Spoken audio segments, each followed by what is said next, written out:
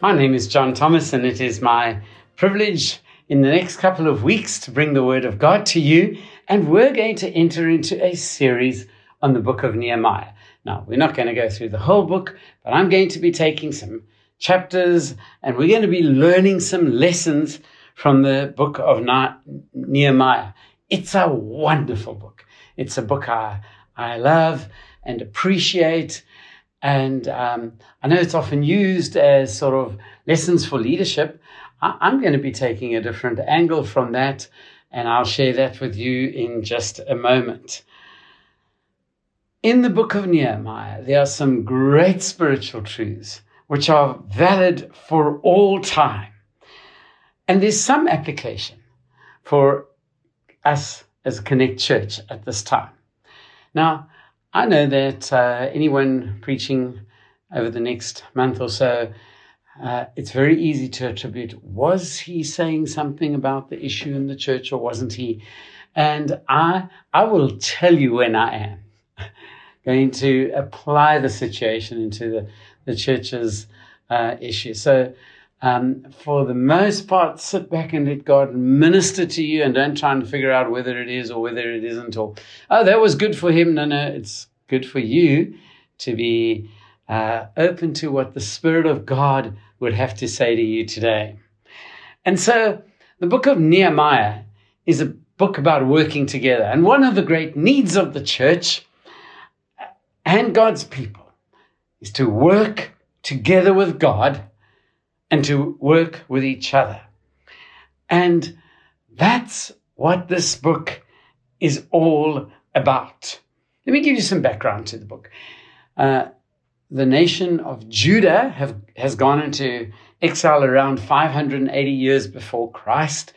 And 70 years later, that exile is basically over. Babylon took them into exile. That is present-day Iraq, took them into exile. And basically 50 years into the exile, Persia or present-day Iran beat present-day Iraq or Babylon. And suddenly the Persians found, you know what, we're sitting with a couple of colonies or states that we really don't want. And we've got a whole bunch of Jewish folk in our midst. And we're not sure that we really are interested in this whole lot. So they said to the folk from Judah, you can go home. But many stayed because they'd settled down into a comfortable existence. And one of those families that obviously stayed was the family of Nehemiah. Nehemiah was born in captivity, we think somewhere around the year 450. And now when we pick up the story, 130 years have passed since the exile. And by this time, Nehemiah is in a really good position. And I have got two points for you today. The first is very brief. The second's very long. The first point is about Nehemiah the man. Nehemiah the man. And turn with me in your Bibles to Nehemiah chapter 1 as we read together the first verses there. The words of Nehemiah, son of Hakaliah, in the month of Kislev in the 20th year, while I was in the citadel of Susa, Hanani, one of my brothers, came from Judah with some other men. And I questioned them about the Jewish remnant that had survived the exile and also about Jerusalem. They said to me, those who survived the exile and are back in the province are in great trouble and disgrace. The wall of Jerusalem is broken down and the gates have been burned with fire. And then we go down to verse 11, where it says at the end of verse 11, I was cupbearer to the king. So here we have Nehemiah the man, who was an important government official. That's the first point. Nehemiah was an important government official. In fact, he was very senior in the civil service. A cupbearer to the king, basically we would call him like a personal assistant to the king today. And there he is in the senior position of prominence in Persia, in the Iranian government service. And Hanani, a fellow Jew comes to him and says, man, Jerusalem is in trouble. And what did Nehemiah do with this? He got down and prayed. And that's the next point about Nehemiah the man. Nehemiah prayed. Verse 4, when I heard these things, I sat down and wept. For some days I mourned and fasted and prayed before the God of heaven.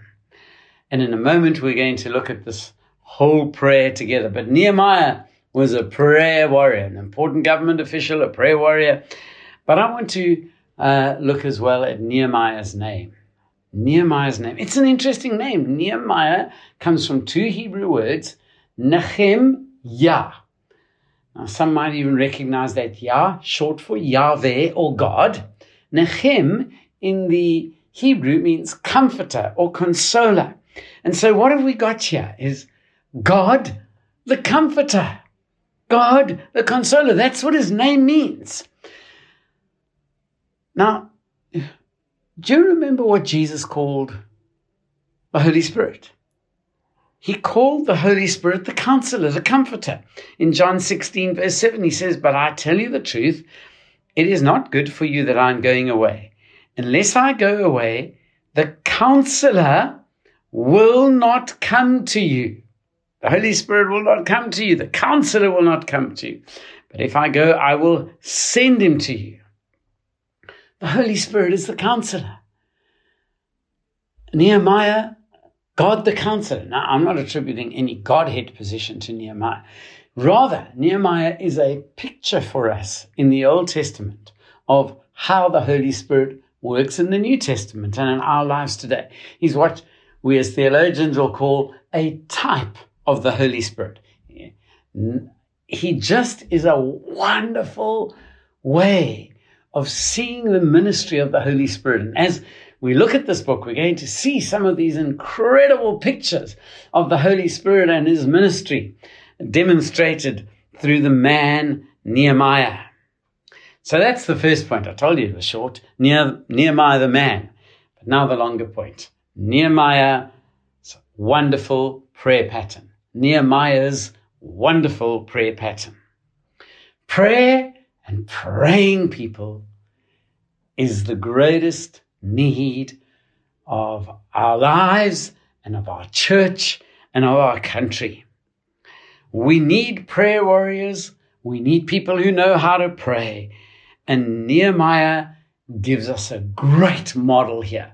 We're actually going to see 7 important principles in prayer in just a moment. 7 important facets of prayer that we should all incorporate into our lives. But I want to say, Connect Church, this next month needs lots of prayer. As a church, we're trusting God for him to bring great unity within the body and to deal with issues that have caused pain. And so I know that the elders are calling the church to prayer. And this passage says, Church, Connect Church, we must pray like we've never prayed before, that the Holy Spirit would bring unity in the church. So I challenge you to get involved in these prayer times in the coming days. Now let's look at these important principles. The first one we're going to see is that of worship. We're in Nehemiah 1 verse 5. Nehemiah 1 verse 5. Then I said, O Lord, God of heaven, great and awesome God, who keeps his covenant of love with those who love him and obey his command. O Lord God, God of heaven. What's that? Worship. Great God. Lord, you're awesome. You keep your covenant. You're a covenant-keeping God. You're a loving God. What does Nehemiah do? Does he rush into the presence of God with a shopping list? Not at all. He's filled with awe and wonder and praise of the great and awesome God. Is he sad? Yeah. He's just heard heartbreaking news of the trouble and disgrace that Jerusalem, the city, and the people of Jerusalem are in. And he's broken about that. But that brokenness does not stop him from worshiping God and focusing his attention away from the immediate problems. It's always a good principle. Focus our attention on God. Worship him. Don't rush in and say, Lord, just fix this for me. Amen. Come into the presence of God in worship, in praise. Oh, Lord. Oh, Yahweh. Oh, great God of heaven. Great and awesome God. Covenant-keeping God. Loving God. Lord, you're going to keep your promises. Lord, you're wonderful. That's the first important aspect of any prayer life. First important principle for us, that of worship. The next is intercession. Intercession. Look at verse 6. Let your ear be attentive and your eyes open to hear the prayer your servant is praying before you day and night. Now listen to this next word. For your servants, the people of Israel. Notice that word for. Lord, let your ear be attentive for your servants, the people of Israel. It's interesting when he says, let your ear be attentive. Again, in the original Hebrew, this is a strong plea. It's in plea language. I never want to put it in a begging terminology, but it's that strong. It's almost like, Lord, I plead with you. I come before you. We're begging you, God, on behalf of others. And so he comes in intercession. Plead, Lord, listen to me. Lord, look at us. Listen, Lord, hear my prayer. Lord, I'm not praying for my good. I'm praying for the good of your people. Lord, I'm not praying for me. I'm praying on behalf of your people. I'm praying on behalf of your children. Now, remember his name. What does his name mean? Nehemiah, God the Counselor. God the Spirit. What does the Holy Spirit do for us? Remember, he's a picture of what the Holy Spirit does. Romans 8 verse 26 tells us this. In the same way, the Spirit helps us in our weakness. We do not know what we ought to pray for, but the Spirit himself, watch this word, intercedes for us with groans that words cannot express. Intercession. We learn that the Holy Spirit prays on our behalf. Isn't that wonderful? When you just don't know what to do, when you want to pull your hair out over some problem in the family or somewhere else, you know what? You can pray a groan prayer. Oh, Lord. And the Holy Spirit takes that and intercedes and says, oh, Lord, John's in a tight spot. Minister to him, we pray in Jesus' name. And that's what Nehemiah does right here. Nehemiah, the type of Holy Spirit, intercedes on behalf of his people. And that's intercession. Petition's asking for a request. Intercession is praying on behalf of others. Connect Church, we need the Holy Spirit to help us to pray for this church at this time on behalf of others. And I want you in the next week seriously to pray on behalf of others. I have been asked to help mediate in this situation. I can't solve the problems, but I know someone who can. And you pray that the Holy Spirit will help and guide and minister through this process. Connect Church, you need to be praying on behalf of others. Intercession. First important principle of prayer, worship. Second important principle of prayer, intercession. Third one coming up, confession. Nehemiah 1 verse 6. I confess the sins we, Israelites, including myself and my father's house, have committed against you. Lord, we are sinners, not they are sinners. Lord, we, all of us, including myself, my father's house, the people of 500 years ago, I confess, Lord, that we as a nation, as a people of God, have turned away from your ways. It's not just a sort of an acknowledgement. It's a heartfelt confession. You know, I know people who will say, yeah, I know I'm a sinner. But to confess it, that's another story. Nehemiah doesn't say, I confess the sins of the Israelites. No. He says, I confess the sins we Israelites, myself included, my father's house. He doesn't exempt himself. And my friend, listen to me. If you're serious in prayer and about relationships, confession of sin is necessary. 1 John 1 verse 9 says this.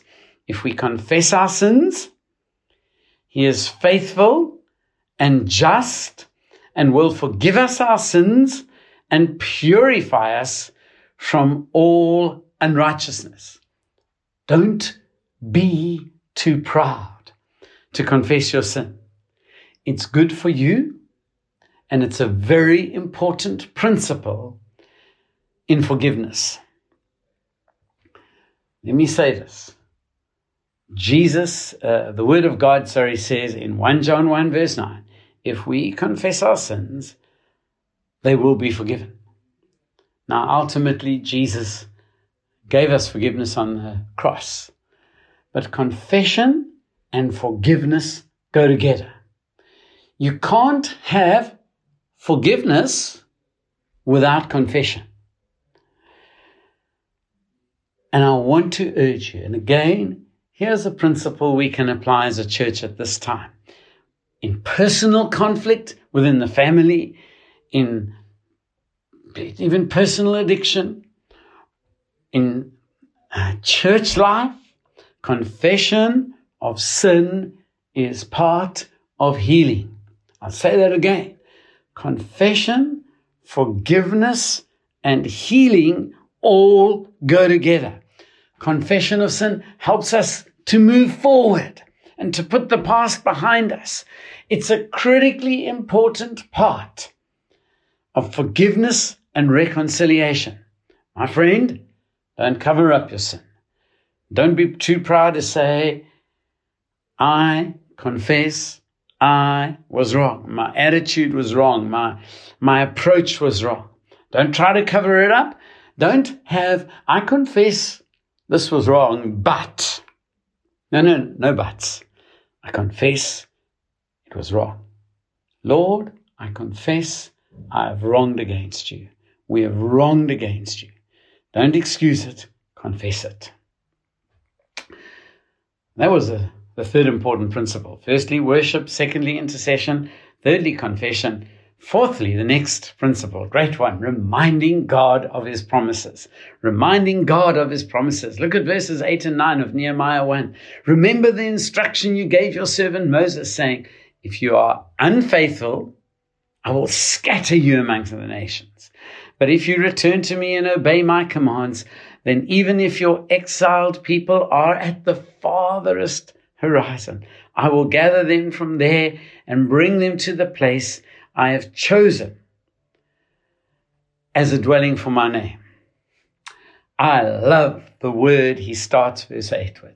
Remember, Lord, your instructions. And here's the critical thing. What is he doing? He's reminding God of his promise. He's saying, Lord, I remember back in Leviticus 26, 38 to 42, that's what he's basically quoting here, that you said, Lord, that if we return to you, you'll take us back from the exiled land.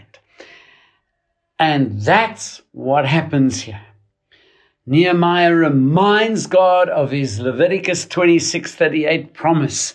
And he says, Lord, I'm taking hold of this promise. You said it. Now you do it.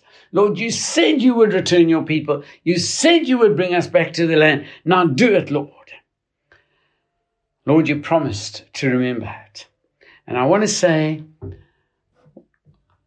reminding God of any promise he's given you. And I don't mean some light-hearted word. I mean some specific scripture that you know God has spoken to your life through.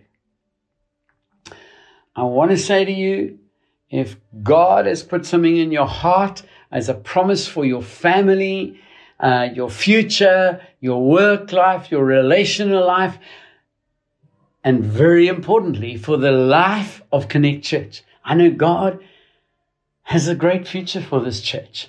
I can see it to be an incredibly powerful influence in the communities in which it serves, in which there's so many privileged people. Wow, what a church. And I believe God has great plans for this church. Amen. God has given promises.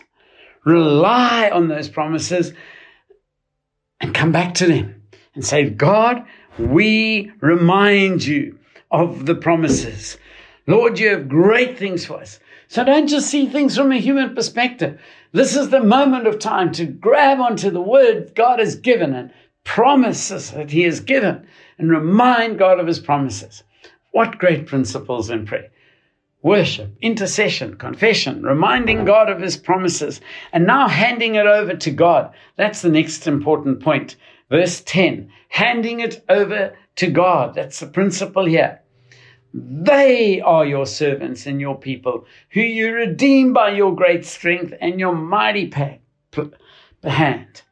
Having reminded God of his promise, now he applies the word directly to his situation. He says, now, Lord, you promised that you would deliver your people from this land and you would resettle us back in the land of Israel. Now, Lord, these are your people right now. And I come to you, Lord, very boldly to ask you to fulfill your word. You see, what does he do? He throws the matter into God's hands. He says, Lord, it's out of my hands now. It's not that I'm giving up. I'm going to be part of the solution, but I'm not going to obsess about it. I'm not going to allow this to worry, because it's in your good hands. It's tight in your hands. And so, Lord, I'm handing it over. It's yours to respond to. And my friend, once you've trusted God for a miracle in your life or a breakthrough, then leave it with God. It's a very important principle.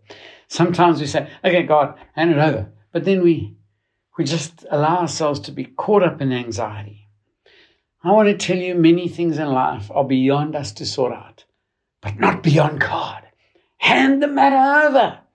Leave it in God. Remind God of his promise. Let God do his work. I know there are problems, but let's hand them over to God. He is able, more than we can imagine. Handing it over to God. The next principle is coming in humility. Coming in humility. Look at verse 11.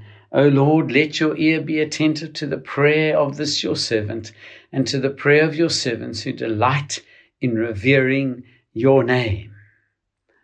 O Lord, hear me. Hear my cry. Lord, I'm only your servant. He doesn't come with this bullshit attitude. Hey, Lord, you know, I happen to be very senior in life and politics, and I've done well in life. I'm top of the Persian Empire almost. I'm right second to the king. So, you know, God, you need to listen to me. I'm important. No, not at all. He comes humbly. He's exercised boldness and faith. That's different. But the humility, no cheek. Lord, hear me. My friend, God doesn't take a proud heart in prayer. You remember the story that Jesus told in Luke 18, verse 10, of the Pharisee and the tax collector in prayer. Great illustration of this Pharisee who had everything right technically and ticking all the boxes of so-called religion. And he stood there, oh Lord, I'm so glad I'm not like this guy. Now the tax collector was really the mean sinner of the day, because they were corrupt and took money anyhow, anyway. But the tax collector comes humbly before God and says, "Oh God, be merciful to me." That's the humility we're looking for. Now, let me tell you, I have learned through life's lessons that there are two important keys for relational issues that are embedded in this prayer. And that is confession and humility. It's a great key in fixing relationships. A humble approach and an approach of confession. Listen, church, God breaks through when we're humble and when we're in a confessing spirit. I don't know what's going on in your home. I don't know what's going on in your workplace, in the school place. But I do know that in the home and in this church, two great keys to fixing relationship. Truthful, open, unshackled confession and great humility. Man, those are breakthrough moments. And they're breakthrough moments in prayer. And the final principle today is that of bringing petition. It's right at the end of his prayer, verse 11, where he absolutely actually slips his prayer request in. "Oh Lord, give your servant success today by granting him favor in the presence of this man."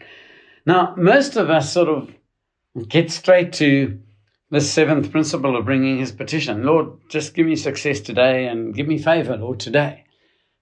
Not so with Nehemiah. He has gone through all of this time of worship and intercession and confession and reminding God of his promises and handing it over and coming in humility. And now he slips his prayer request in. "Give me access to the king today." Lord, that's what I've been praying about. How different are our prayers, guys? Don't you see it? There's no gimme here, Lord. It's not like God is some sort of automatic prayer vending machine. Pop the request in and God has to spew out an instant answer. That's not how Nehemiah prayed. In the right spirit, he comes to God. And then in one sentence lays the need before God. You see what Nehemiah is? He teaches us how to pray. And that's the ministry of the Holy Spirit. He has a pattern, a Holy Spirit type pattern for you and I to build our prayer life around at any time. Do you think God heard this prayer? Oh, yes, he did. Did God answer the prayer immediately? No.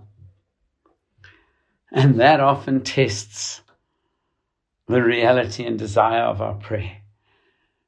Delay is one of those things we'll find out in heaven why. My friend, God did answer this prayer. Let me not mislead you. But it wasn't boom like that. As we'll see in the next coming weeks, it was a mighty way in this prayer was answered. May God teach us how to pray.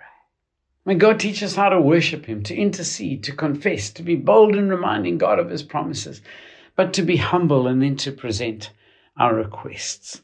Connect Church, it's time. It's time to pray. God calls you to pray. I was thinking yesterday, imagine if we spent the same amount of time talking to God about the problems that we do in talking to people about the problems. Can you imagine it? We're very easily quick to talk to our friends and offload on them. But wow, if we talk to God like that, in the same measure that we talk to man about the problems, they get sorted out. And so, church, I urge you to be part of the prayer solution. Let's pray together. Lord, thank you for your word. Thank you for Nehemiah, a beautiful picture for us of the Holy Spirit. Thank you, Lord, that by this pattern you've given us, we can learn so much. And I pray, Lord, as a church, as we launch out into prayer, that you would mightily come and show your power, Lord. Reveal yourself and be present with us in a wonderful way. I ask it in Jesus' name. Amen. Amen. God bless you.